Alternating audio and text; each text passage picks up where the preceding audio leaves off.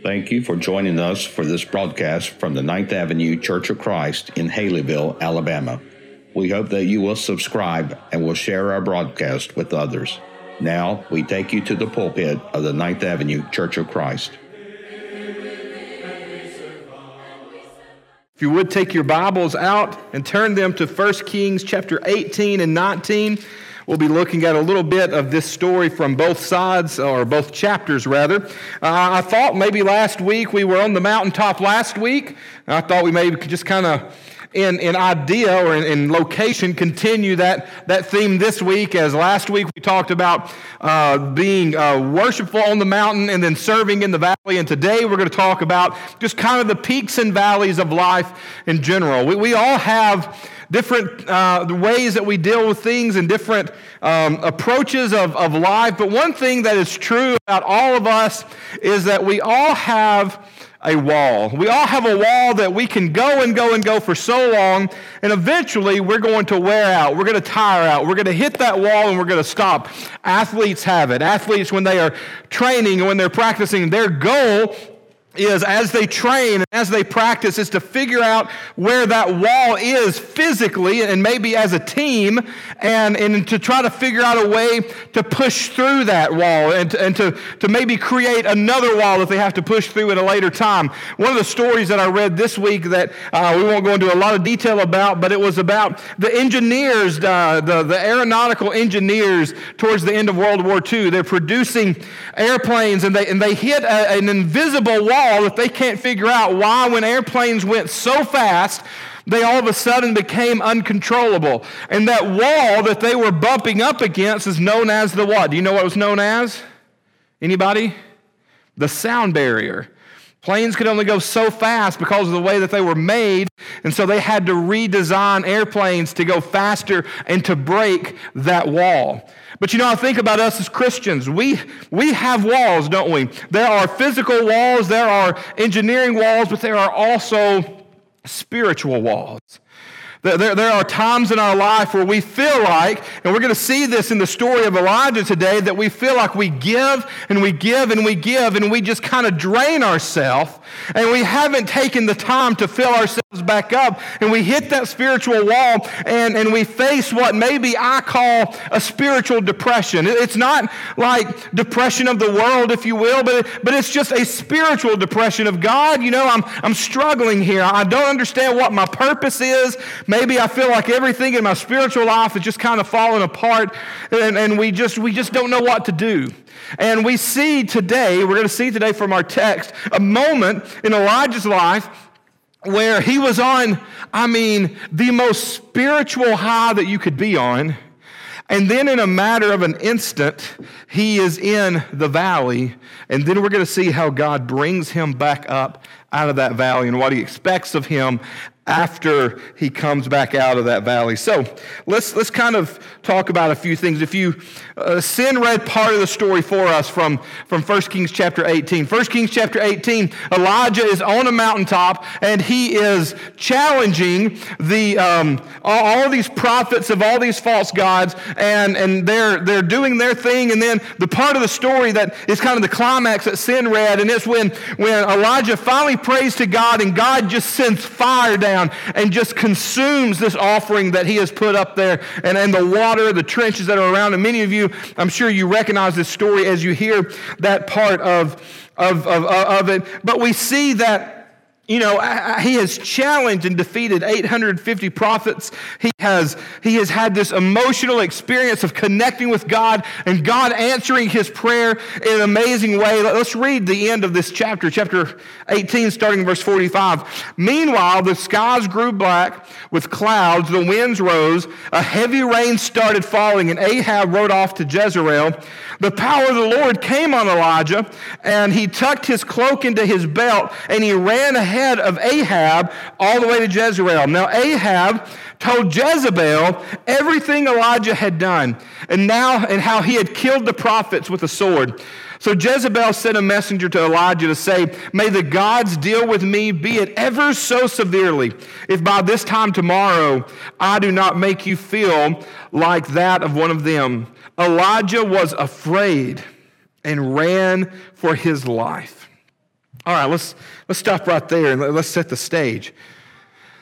Elijah had this mountaintop experience, right? He had this great moment with God where God showed up and he showed out in an amazing way. The stage was set for this great revival. Everybody's saying, "Hey, the Lord is God, the Lord is God," and the Spirit comes upon him and he runs all the way back to the palace, and there the king tells Jezebel everything that's happened, and Jezebel, she makes a promise, she makes a threat. What's her threat?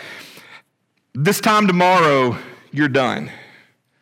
This time tomorrow, you're done." So he's had this amazing moment with God, a moment that you would think would carry him through a few days, right? Would carry him through a few days of just mountaintop spiritual high. And it all comes crashing down because of the comment of one person. Do we ever let that happen to us?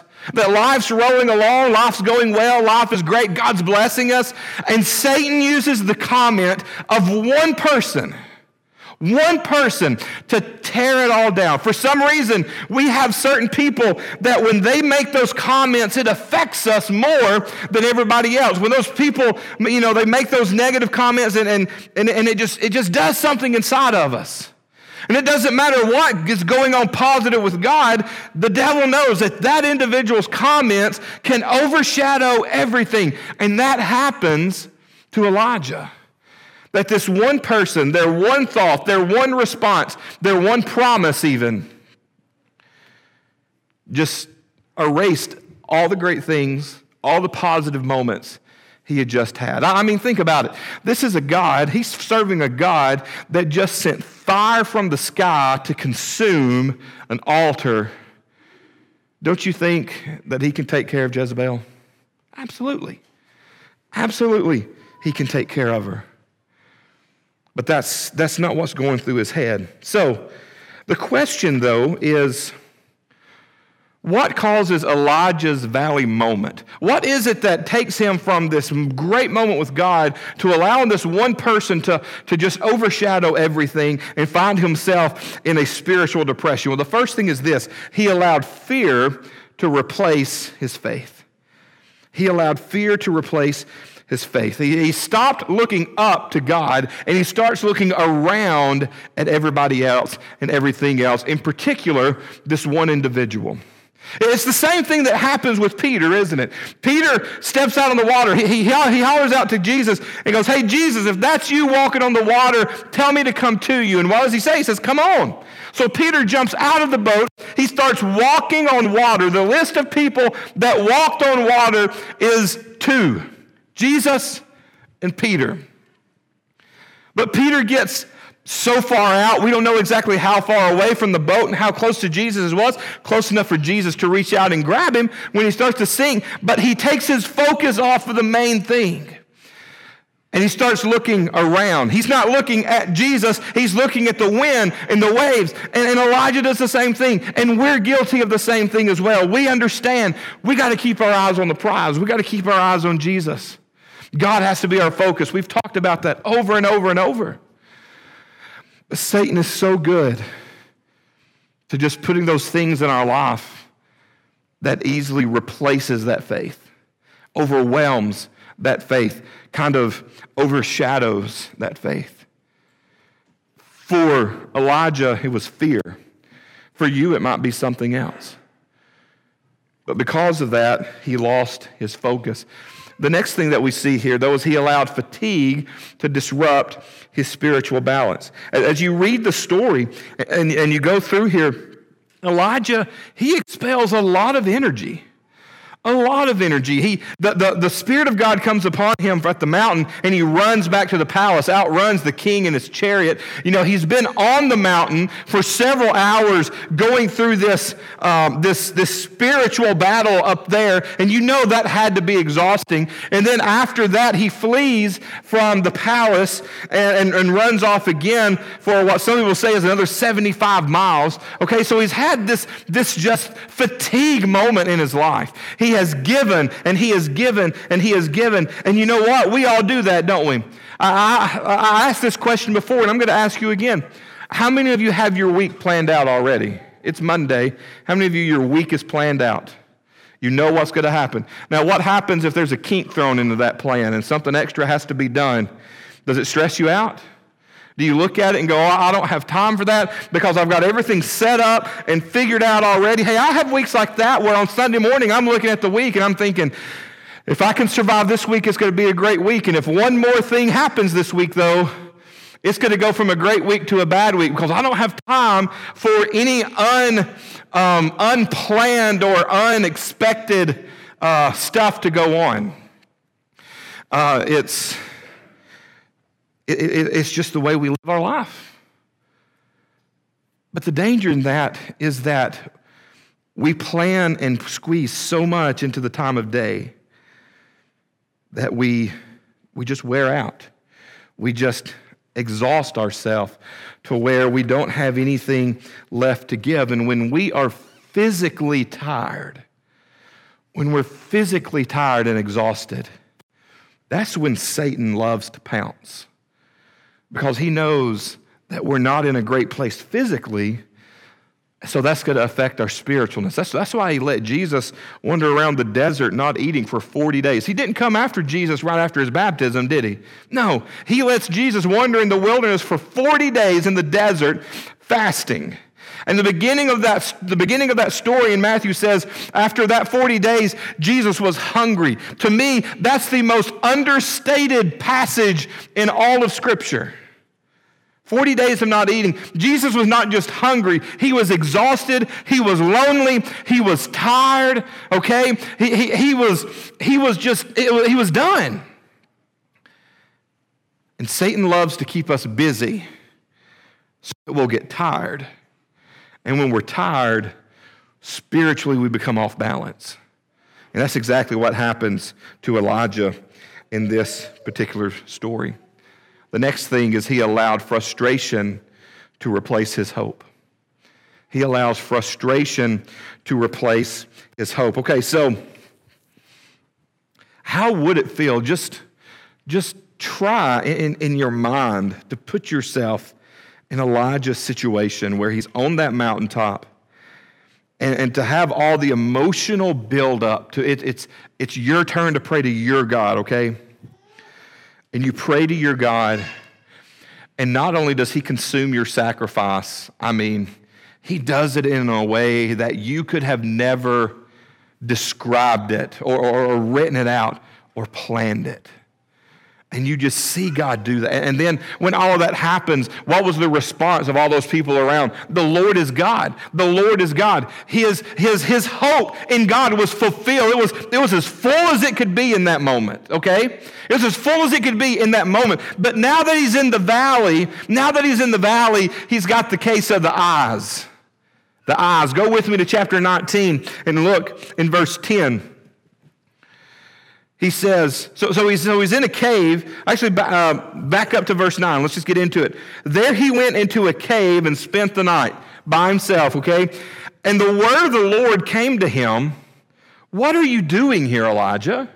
God comes to him and says, hey, Elijah, what are you doing? Like, what's the deal here? And this is his response. I have been very zealous for the Lord God Almighty. The Israelites have rejected your covenant, torn down your altars, and put your prophets to death with the sword. I am the only one left, and now they're trying to kill me too. You ever get that way? You ever get the eyes? You ever get to the point to where you're like, it's just me and nobody understands what I'm going through? You ever think, I'm just so messed up? My life is just so turned upside down. Things are never going to change. My life's never going to get any better. I try so hard, but it never works. That's where Elijah was. And God's response to that, and we'll touch on this a little bit more, but God's response to that is, slow down, buddy. You don't get it. You think it's all about you, but God says it's really all about me. You think you're the only one? Not a chance, dude.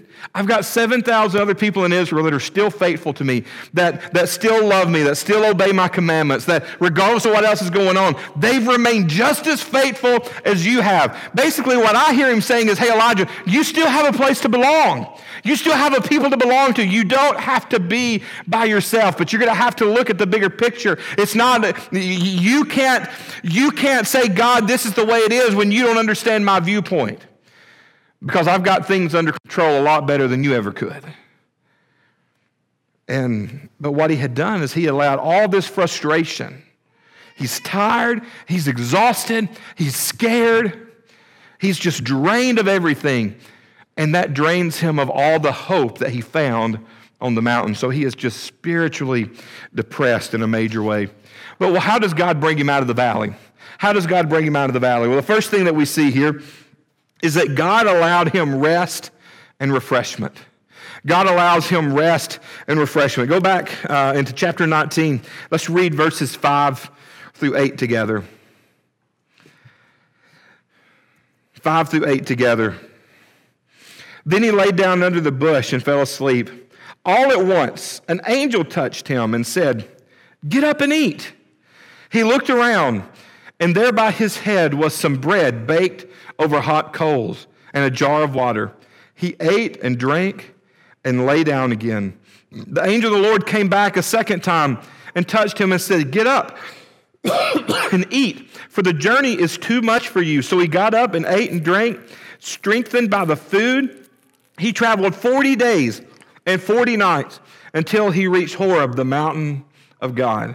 How many of you have ever eaten anything that lasted you 40 days and 40 nights? That was a meal right there, wasn't it? That was like the church potluck of potlucks, you know what I mean? So he's exhausted. He's worn out. And the first thing that God does, he doesn't say, hey, snap out of it. He doesn't say, hey, get over yourself. He says, take a nap. Take a nap. And then get you something to eat. And then take a nap again. And then get yourself something to eat. Now, that's a spiritual discipline I can really get a hold of right there. Take a nap, get yourself something to eat, and go back and take a nap. But you know what? Sometimes in our life, the most spiritual thing you can do for yourself is just that. Get yourself a snack and go to bed. Get yourself a snack and go to bed. Because sometimes we are so physically exhausted from this fast-paced world that we live in that sometimes to reconnect with God, we've got to make ourselves slow down and re-energize. And that's exactly the first thing that God does for him here, is he realizes for him to be any good to the kingdom, this guy's got to rest. This guy's got to slow down.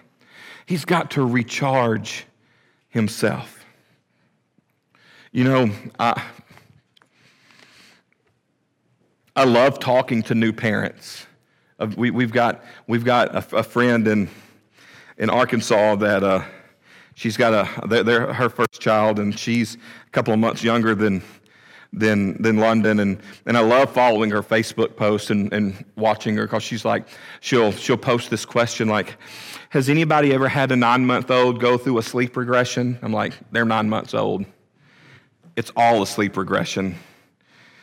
And my response to things is, I haven't slept in 10 years at all. Most nights I wake up and we've got 4 kids. Somewhere in our room, 3 of them will be in our room the next morning. Somewhere, somehow. Whether it be at the foot of the bed, laying across us, laying on a pallet in the floor. I mean, London's crib's in there. You get that, right? But Collins is the only one that will stay in her room all night long. I've not slept in 10 years. When we went on our cruise back a year and a half ago, we were so refreshed because we didn't take a single kid with us. And all we did was we went and ate breakfast, and then we took a nap. And then we went and ate lunch, and then we went and took a nap. But that's what we needed. And sometimes God says, hey, slow it down. Find a way to break out of the fast-pacedness, because we're all so guilty of that right now in this time in our lives. And he says, just slow down. Just slow down. Maybe some of you, that's what you need this morning. Just slow down. The next thing, God met his spiritual needs. So Elijah's struggling here. Elijah's thinking, man, I'm all by myself. I've given everything. I don't know what else to do.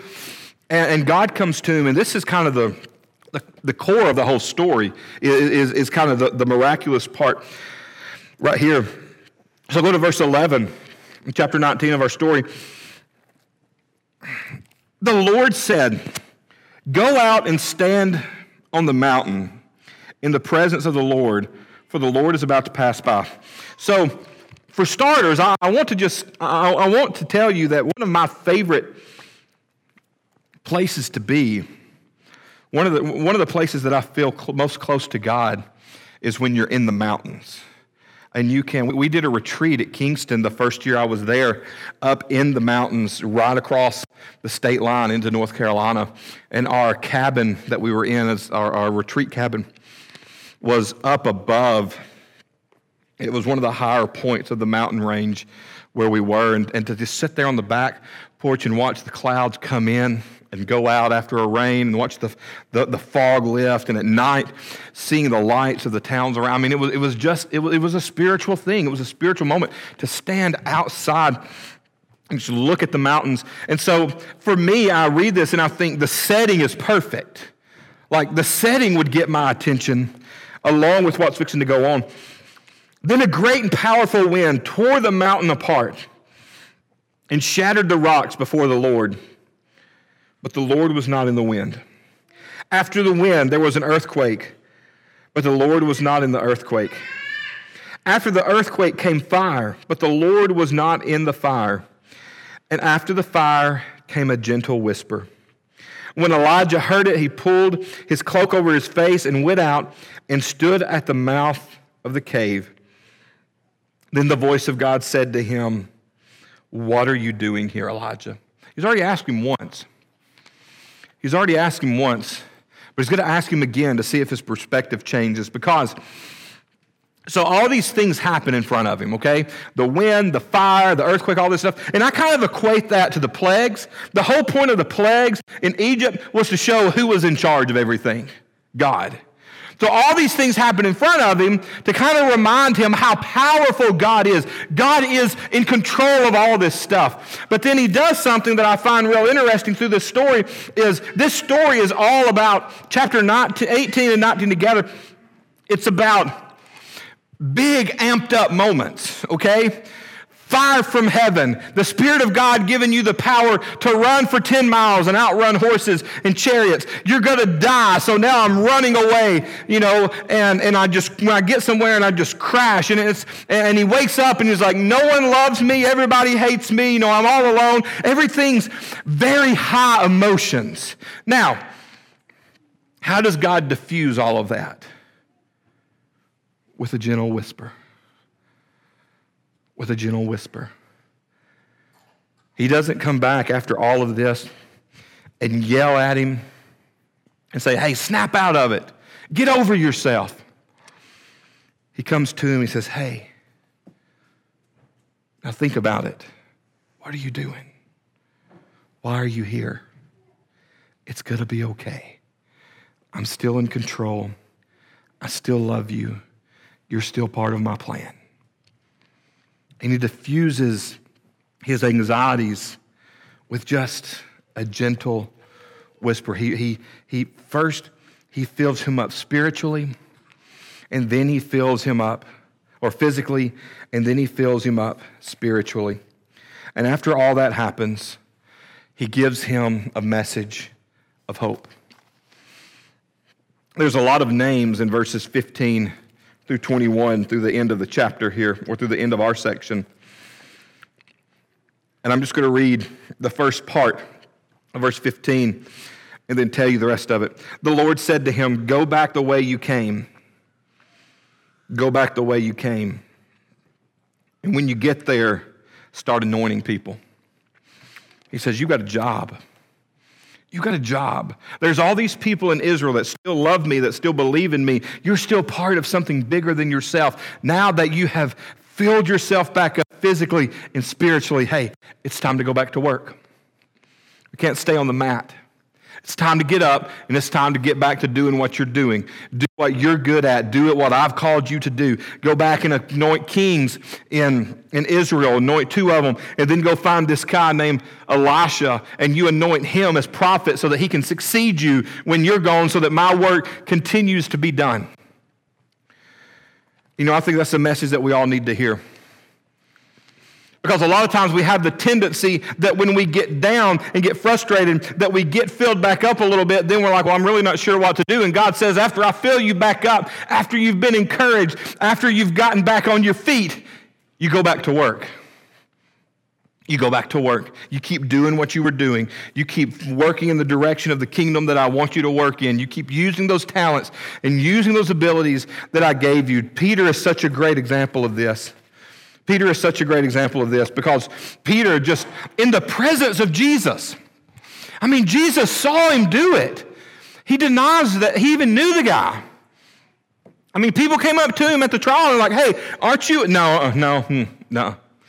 You got that family member? You got that family member that people ask you, "Hey, are you related to so-and-so?" And you're kind of wondering, "Yeah, but I don't like to admit it." You know, kind of the cousin Eddies of the family. He had that moment. I'm not going to admit that I know this guy. Not a chance. And so they're sitting around a meal after Jesus' resurrection, and they're having a conversation, and he pulls Peter off to the side, Jesus does, and he says, "Hey, Peter, do you love me?" "Well, yeah, I love you." "Go feed my sheep. Get back to work." And then he asks him a second time, "Peter, do you love me?" "Well, yeah, Jesus, I love you." "Get back to work. Go feed my sheep." Pause that story for just a second. What had they done after Jesus' resurrection, or after Jesus' death, rather? What had they done? Did they keep doing kingdom Jesus work? They went back to fishing. They had no clue what they were supposed to do. Their leader was gone. The guy that they had followed is gone. So what? They go back to doing what they had always done. They just, okay, we'll just go fish. Jesus says, "No, Peter. You go back to doing what I've told you to do." And he asks him a third time, goes, "Do you love me?" And at this point, Peter gets frustrated. He goes, "Yes, I love you." "Then get back to work." And maybe that's what you need this morning. Maybe you have had your mountain to valley experience. God has pulled you back up, and now you're thinking, okay, now that I'm back up, what do I do? It's time to work. It's time to serve. It's time to get back in the game. But you know, I think all of us can find ourselves in this passage. Some of us are on the mountain with God. Some of us are in the valley of this spiritual depression. Some of us are on our way back up. Wherever it is, embrace where you are and turn to God and let Him use you. Let Him fill you up. Let Him comfort you. Let Him have that mountaintop experience where your faith just explodes. But in all of it, keep serving. Keep working. Let's go to God in prayer as we close. God, we thank you so much for this time together this morning. We thank you for the chance to study from your word. We thank you for this powerful message from 1 Kings. Help us, God, to just face struggles head on, to realize that we're never alone, that you're always with us, number one. And number two, that we're always surrounded by a church family that loves us and that'll be there for us and carry us. God, we just thank you for this church family and the way that we have grown closer together, even in a challenging year, the way that we have persevered and that we have continued to try our best to figure out ways to serve and to work. Help us in that, God, and help us to open up more doors so that we can be more effective in your community here. We thank you for Jesus. We thank you for his sacrifice. We thank you for his mercy and his grace and his love for us. It's in your son's name we pray. Amen. In Haleyville, Alabama. You can also check us out on Facebook, Instagram, and Twitter. Be sure to join us again, and until then, remember, we are a Church of Christ caring for its community.